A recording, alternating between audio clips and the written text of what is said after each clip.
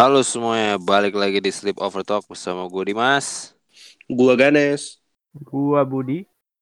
Ini masih di episode Kultum Yang terakhir. sekian. Tapi yang Penutupan, closingan, final. Finalisasi. Padahal kita Dan rencana awal 29 hari kultum semua. Aduh, ternyata berat juga ya. Berat juga, apalagi di saya, Iya. Pak. Susah, Pak. Saya, Pak. Mohon maaf. Gila, salut kepada podcast-podcast yang bisa langsung 30 hari mengeluarkan episode. Emang ada? Ada. Tapi ternyata gue pelajari polanya, ternyata mereka tuh nabung dari sebelum ini, Bud. Oh. Gitu. Kayak podcast mas tuh udah nabung tuh kayaknya menurut gue. Jadi sisanya udah tinggal upload. Ya. Tapi nggak apa-apa lah, namanya nyoba-nyoba ya kan, konsep-konsep.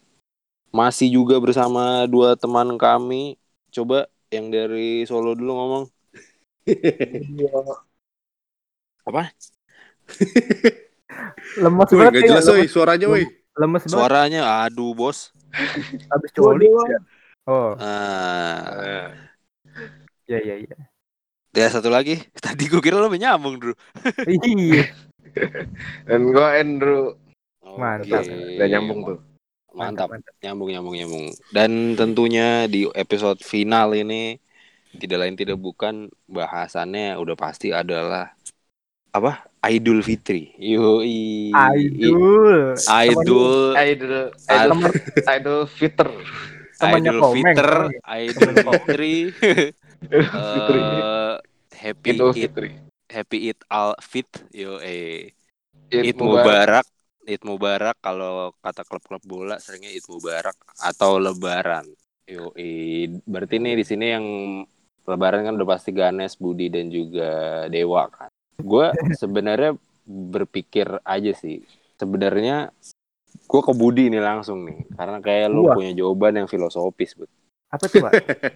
Setelah mengarungi puasa ini dan tentunya tidak batal-batal, apakah lu apa sih arti Lebaran buat lu sebagai umat Muslim? Sebagai apa Lebaran ya? Saling memaafkan sih ya kalau gue ya. Ya, sebagai ajang, ajang sih sebenarnya, ajang momen bener. Bahasa kerennya momen lah. Momen maaf-maafan.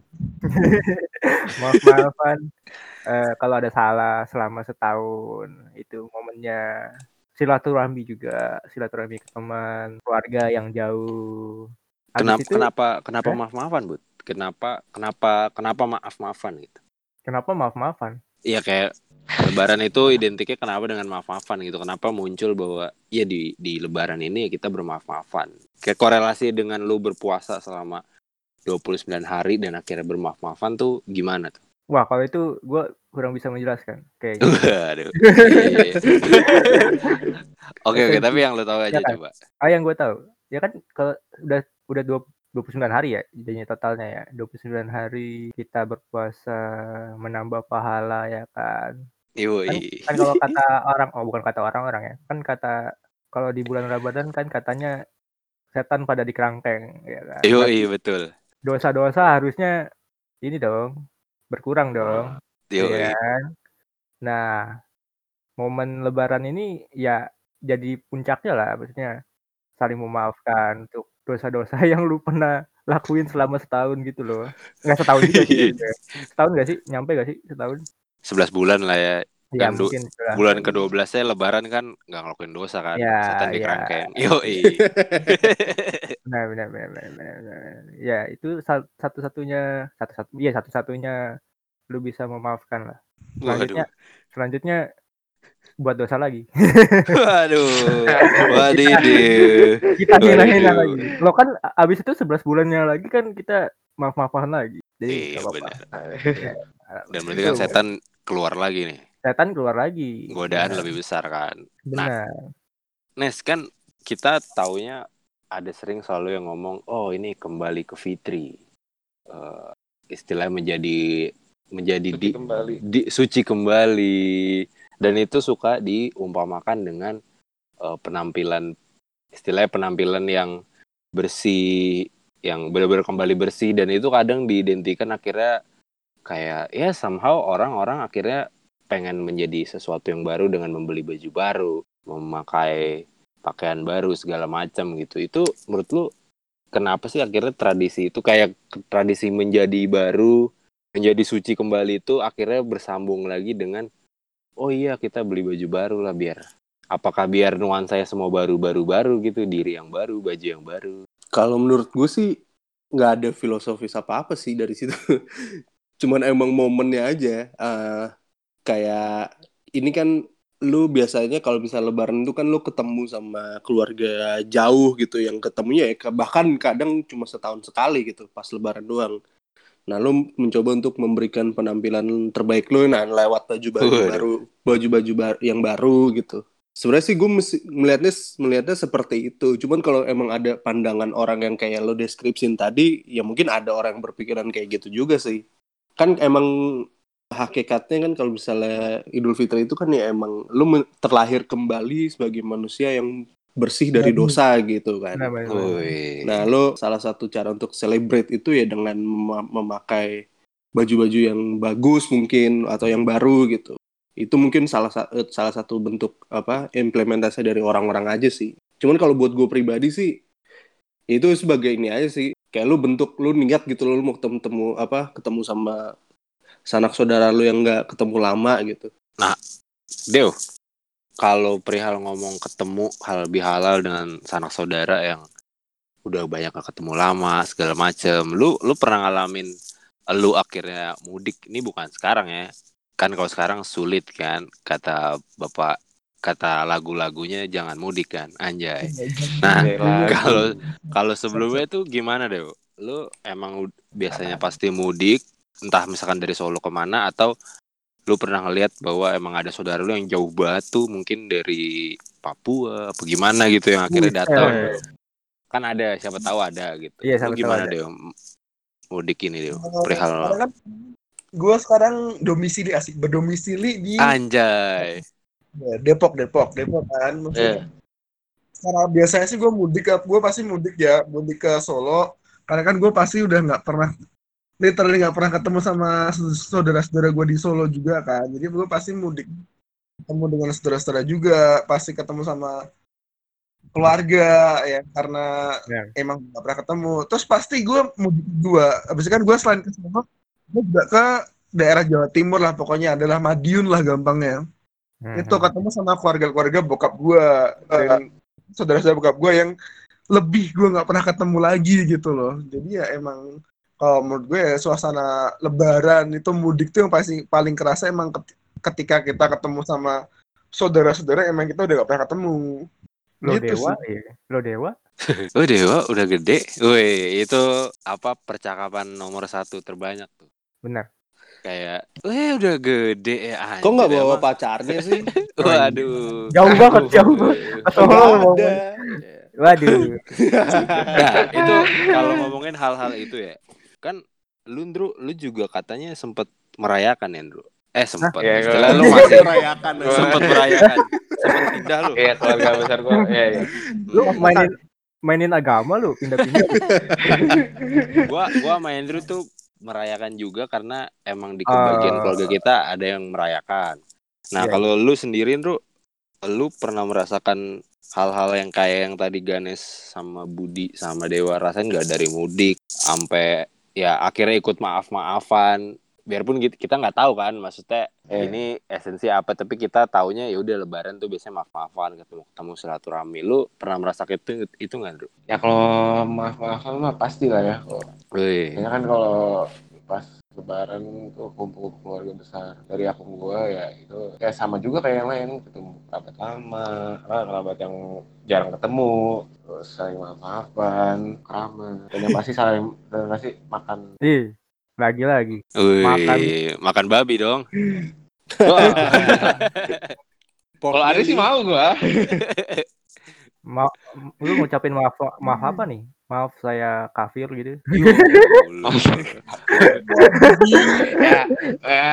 gitu ya. Maaf banget nih saya kafir gitu. Maksudnya gue kalau gue maaf-maafannya ngucapin maaf aja sebagai formalitas aja sih. Mau tanggal batin. Iya sih, gue juga gitu sih. Kayak mohon maaf lahir batin, mohon maaf gitu. Padahal ya udah mungkin kan gue juga sebagai ini tidak tahu ya kita esensinya apa. Coba ya udah kita mengikuti. Apalagi kalau ketemu, apalagi kan ini ketemunya kerabat jauh kan, jadi kayak apa salah gue, tapi ya udahlah. Tapi kalau ngomongin tadi sempat kita bahas kan ada tuh basa-basian, bukan basa-basi ya, tapi bentuk percakapan. Ntar basa-basi malah diserang lagi. Anjay. Cuma ini bentuk percakapan lah, bentuk percakapan yang dilakukan sanak saudara kita saat berlebaran gitu. Gue juga paling sering sih sebenarnya itu sih. Dan gue suka mikir-mikir lagi, yang paling gue sering dengar adalah itu. Dimas sekarang udah gede ya. Kayak itu selalu diulang-ulang gitu. Padahal kan maksud gue udah tiap tahun ketemu ya. Tiap tahun ya, setiap tahun ketemu. Iya, dan maksud gue kan itu esensi pertumbuhan manusia nggak sih, bahwa lu pasti akan makin gede gitu ya nggak sih, makin gede gitu. Dan memang untungnya yang ngomong kayak gitu sih yang memang hampir setahun sekali ketemu gitu. Jadi ya udahlah ya, karena mungkin jarang ketemu jadi mungkin dia kaget ngeliat gue tiba-tiba kok makin gede, makin tinggi gitu. Cuma kadang gue bosen aja lama-lama kayak aduh iya nih hehehe gitu-gitu kan. Nah, lu ada nggak sih kayak hal-hal yang sangat lu inget gitu, misalkan dari satu sanak saudara ini yang lu udah tahu nih pasti dia akan ngomongnya ini doang pertama kali ketemu lu gitu, dari Dewa? Kalau gua, ya pasti ada dong. Wih, ini. Sebut sih Dim, kayak gimana? Mana calonmu? Waduh. Udah fix banget, dan gue tahu siapa yang pasti ngomong. Sudah om gue yang ngomong itu siapa, udah ketebak banget. Kayak kata-kata pertamanya pasti nyamperin gue, cewekmu mana? Nggak bawa ke Solo tah? Kayak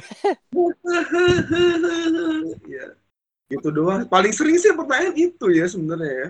Udah nggak ditanya untuk kerjaannya gimana, pokoknya calon pokoknya udah. Waduh, calon apa? Dia nggak tahu aja dia ya. Iya. Seberapa sulitnya. Budi gimana Bud? Lu? Apalagi lu kayaknya orangnya nggak terlalu pengen basa-basi kan. Gue taunya kayak lu orangnya nggak terlalu pengen basa-basi.